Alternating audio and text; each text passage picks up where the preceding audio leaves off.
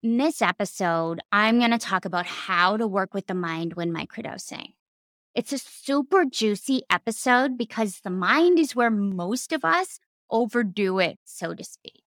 We are mind obsessed. We have all the information in the world at our fingertips right here.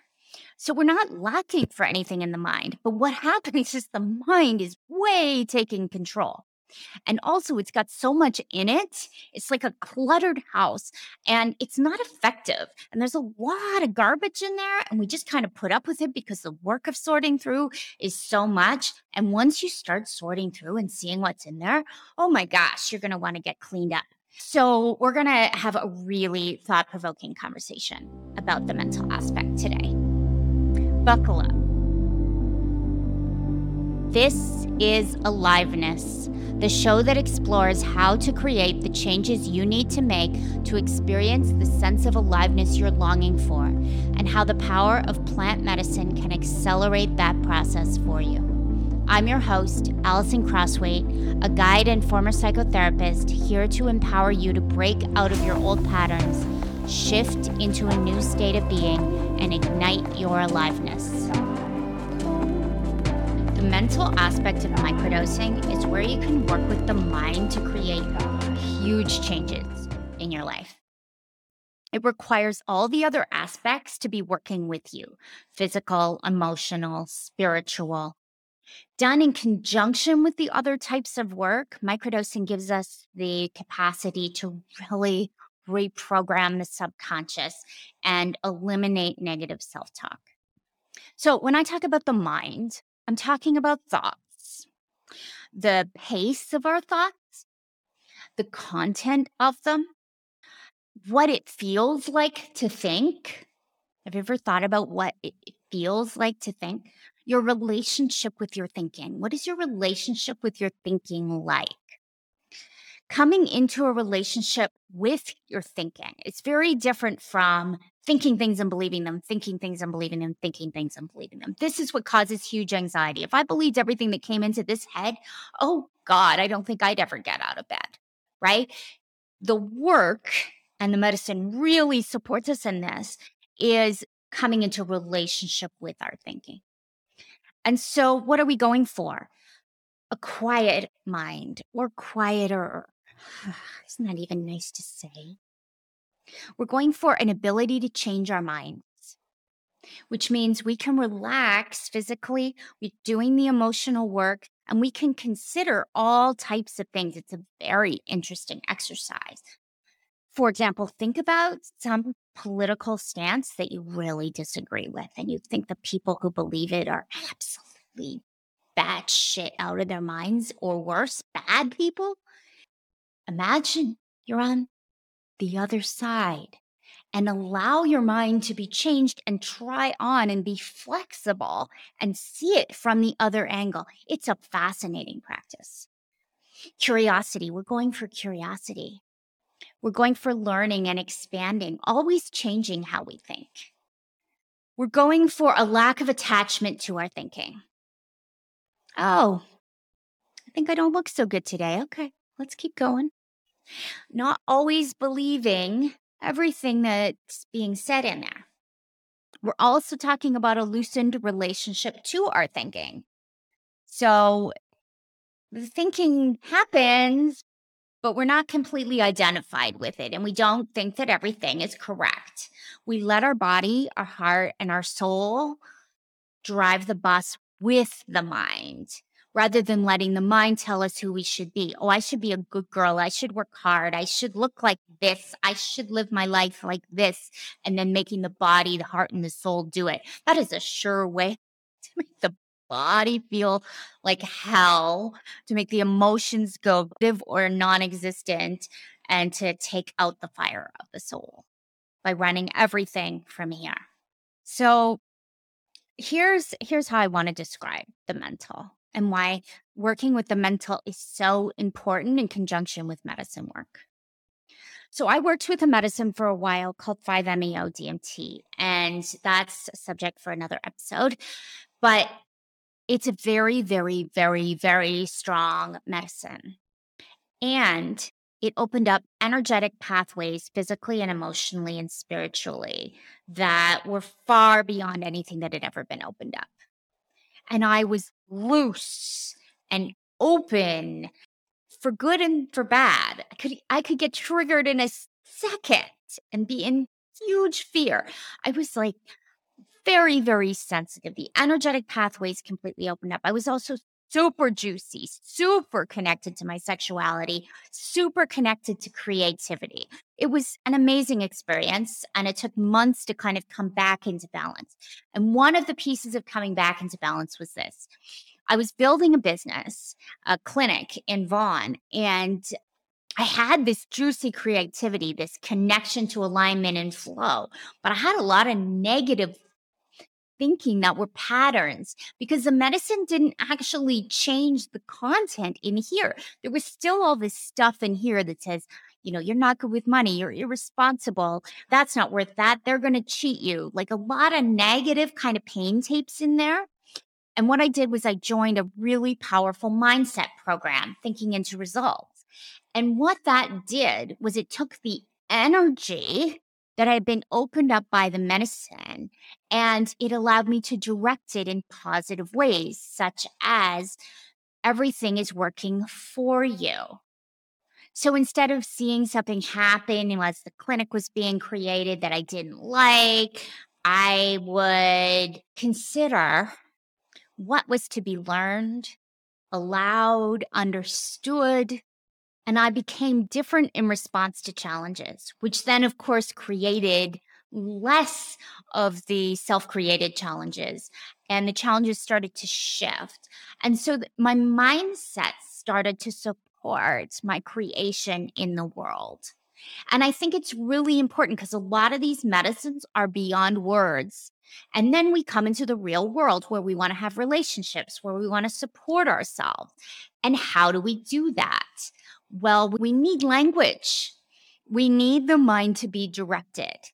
And we want to be really careful with what we pay attention to and how we think. And this mindset program gave me daily practices and ways of thinking that were extremely helpful. So in conjunction with medicine work, we also need expanded ideas and people who see things differently to give us footholds to help us change our mind.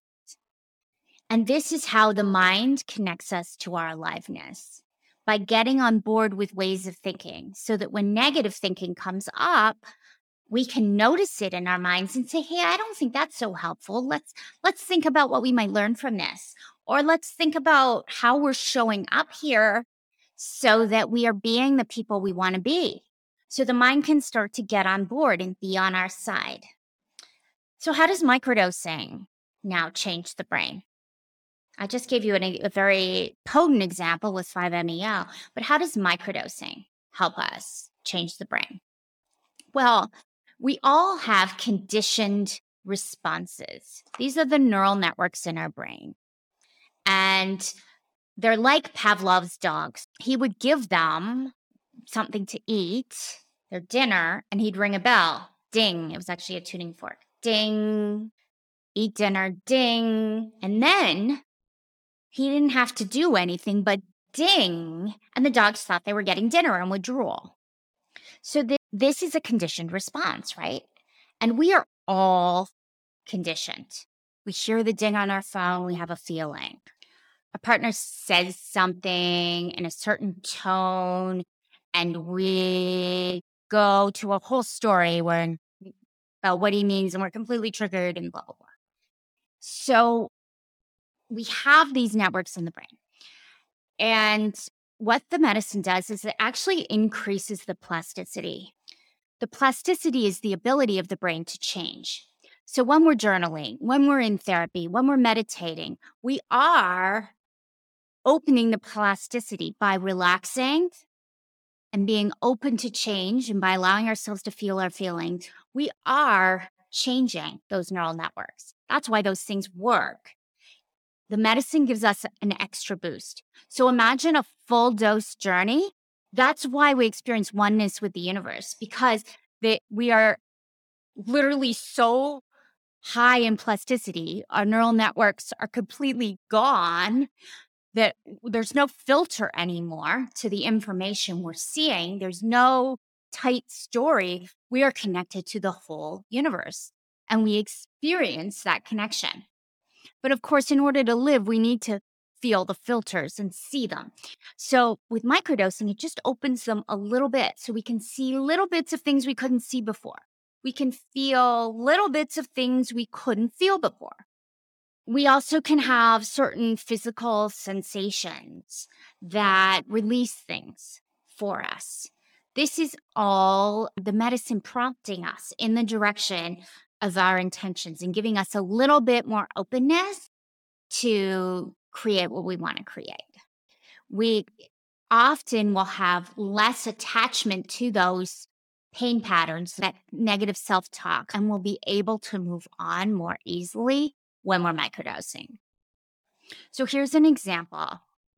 Many people tell me when they're about to join Expand, which is my online microdosing program that takes you through a full microdosing cycle to support you in stepping fully into the life you desire. Many people tell me I don't like groups. I'm not a sharer. I don't fit in the group because I'm not like the other people in the group. Interesting. So if they still decide to join, and I do encourage people when the fit is right to step in and try this.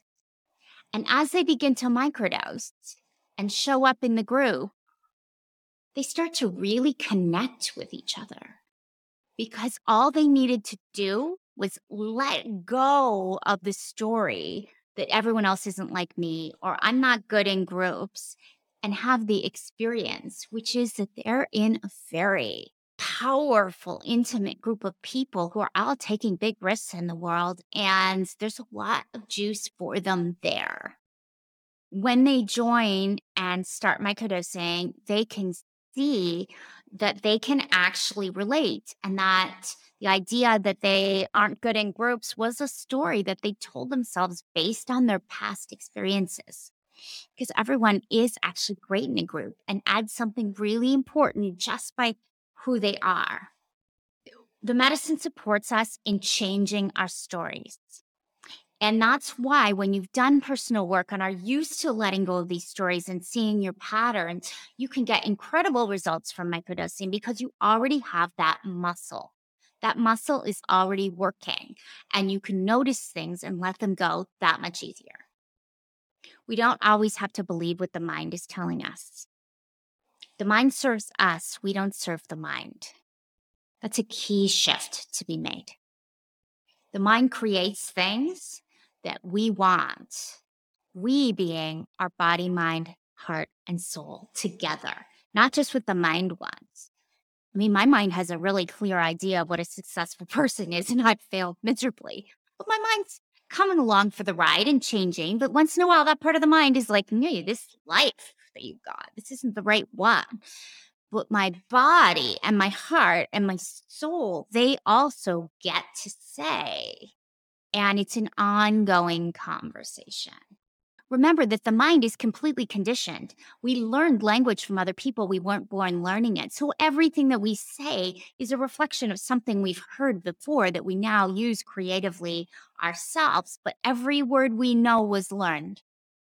So how do we maximize results with the mind when microdosing? So remember, again, this is a complex system. You don't have to do everything. You only choose one next thing that's juiciest for you. And that's what I do with my clients, is determine which aspect, physical, mental, emotional, spiritual, we're going to address. And then what is the one next thing that will have the most impact, the most energy gain? Things I suggest around the mental aspect is daily visualization, really feeling your intention. So if your intention is I am at peace, allowing yourself to feel at peace and imagining yourself at peace every single day. This is what pro athletes do. This is what Olympic athletes do. They visualize the win. We're visualizing the state we want to be in to help ourselves step into it and be it. And it starts to become very normal. And that's what we're going for. Meditation is a fantastic way to work with the mind coming into relationship with your thinking, seeing what a thinking machine you are. Hypnosis is a wonderful way to address subconscious thinking, learning and stretching the mind in new directions. As I said earlier, taking on different ideas, maybe ones you don't agree with or find a little edgy or confusing. Really, really good for the mind. Watch your diet, your mental diet. There is so much out there. We can't possibly consume it all. Watch it. Because what you are taking in mentally is what's going to be in there. I really encourage discretion as much as possible. What is helping you expand, helping you grow, helping you learn, and what is feeding fear? I'm not saying not to be realistic. There's a lot to understand that's not pleasant in the world, and it's important that we see clearly. But at the same time, it's important not to confirm fear, but to empower ourselves and to be taking things in that we're listening to, reading, and watching that support the qualities of our mind that we want. Before we finish today, I want to talk about one modality that has changed my life. You see, once you start to do healing work, you tend to hear things like, oh, she's really in her head, or she's attached to her story. Or focus on the body knows. I say some of those things too. Absolutely. The mind is over controlling. It has too much power for most of us. But here's the thing. The mind is a beautiful, alive, important aspect. And for those of us who are more cerebral, who like to learn, proprioceptive writing, developed by Linda Trichter Metcalf, is an incredibly powerful modality, because it allows the mind to be part of the whole system and was so confirming to me. You get to think broadly and widely, and you heal through your thinking and your writing. She has a book called Writing the Mind Alive, and I'm working on getting her for a future episode. So stay tuned on that. I really recommend this technique for people who love their thinking and want to develop it. And bit by bit, this modality, it's taught me more than all the logic classes in the world about really sensing where people's thinking is at and what I'm going to accept and what I'm going to question. It's a very, very, very powerful modality. So I'll give you an example of something that I might question. You hear things a lot like there are 5 love languages, or there are only 5 emotions, or 4 or 3 or 18, or whatever the case may be. It's not said, and I know it's not sexy, it doesn't sell to say it this way, but it's not said like, I have a model for how people express love. And it probably is said in the book, but that's not how it's presented in social media. It's presented as there are 5 love languages, and my love language is gifts. What's yours? Mine is words of praise, or whatever the thing is.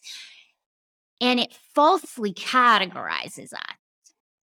And what proprioceptive writing has allowed me to do is kind of see that and go, what do you mean by your love languages, Gail? I mean, I think what a person is actually saying is, I really like getting gifts, which has a very different energy to it. And the love languages are a beautiful model, but they are just a model. So let's try it on. And if we don't like it, let's send it away. It's fine. If it helps you, great. But we can hold life much more loosely, fluidly, creatively when we actually understand how our language is reflecting our thinking and how our thinking is holding us captive. So what proprioceptive writing does is help you get to the memory below the thinking that is keeping your thinking a little bit tight. And when we can see this, and we can see why we adopted that tight, like what is beneath that tight holding on to the love languages for a person, what is beneath that? Oh, it's a hurt. It probably goes back here and here. And as we release that, we stop letting life define us. Our language changes and we open up and we find more juice. We write the mind alive. So in summary, openness, the plasticity of the mind is supported by microdosing. And we have to feed the mind good programming and direct it according to what our body, heart, and soul really want. The mind serves us. We don't have to serve the mind. And as we allow ourselves to come into balance and channel our thought in the direction of our dreams, the power of our minds to be part of the creation of our lives is astounding.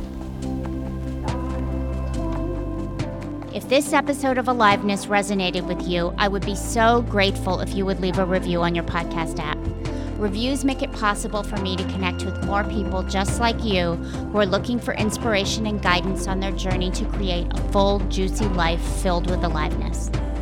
Be sure to subscribe so you get all the juicy episodes to come. And if you have a friend who is deep into their personal growth and healing journey, share this podcast with them too.